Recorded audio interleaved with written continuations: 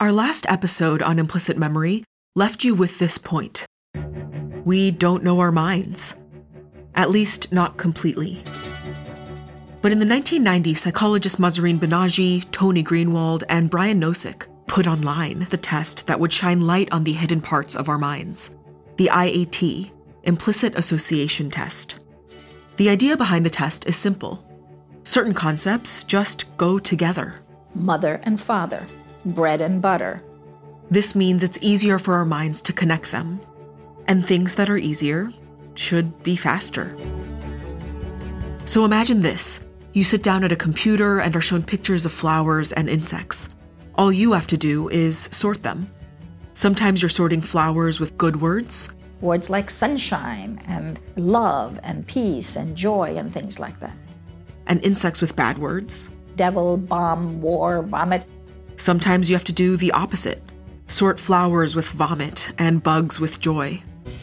One version is a lot easier than the other. We all know which one. Flowers with good, insects with bad. These pairings are faster. Maybe just by a few milliseconds, maybe by a few hundred. Just how much faster tells you how strong these implicit associations are. That's it. They had realized that one way to measure the mind was to measure time. And once they had the test, the questions were endless. Are you more likely to associate good with the Red Sox or the Yankees? With young or old? With black or white?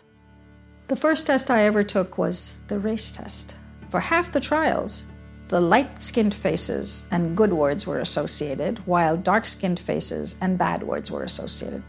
And I did that one first, and I did that one flawlessly. And I knew that the opposite pairing would be equally easy for me. White and bad, black and good. Why should that be any different than the one before? So I was quite stunned when my fingers almost couldn't find their way on the keyboard, when I couldn't keep in mind which had to go where. I made many more mistakes. I took 1.5 times as long to do it. By the end of this 3-minute experience, I was in a sweat. And my first thought was, something is screwed up with this test, because it can't be me. I know my mind. But it wasn't the test. You're taking this for the umpteenth time, and you still haven't caught on to the fact that you're a little biased. They shared it with friends and family, students in their labs, fellow scientists at conferences. The results were clear. So when people say, well, I'm colorblind, I don't see color, this test shows otherwise.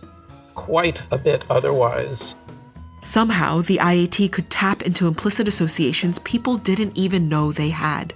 You're flabbergasted. I'm flabbergasted. Mahzarin, Tony, and Brian began joking. These effects are so big, you could even pick it up on the internet. And then they put it online. And it went viral. Since 1998, millions of tests have been taken around the world. And this data is powerful. The responses tell us that our implicit attitudes can change. Over the past 20 years, they have changed, at least some of them. This change isn't something that happens over the course of a single podcast or seminar. But this tells us that with time and practice, we can reshape our minds. And that's something worth working towards.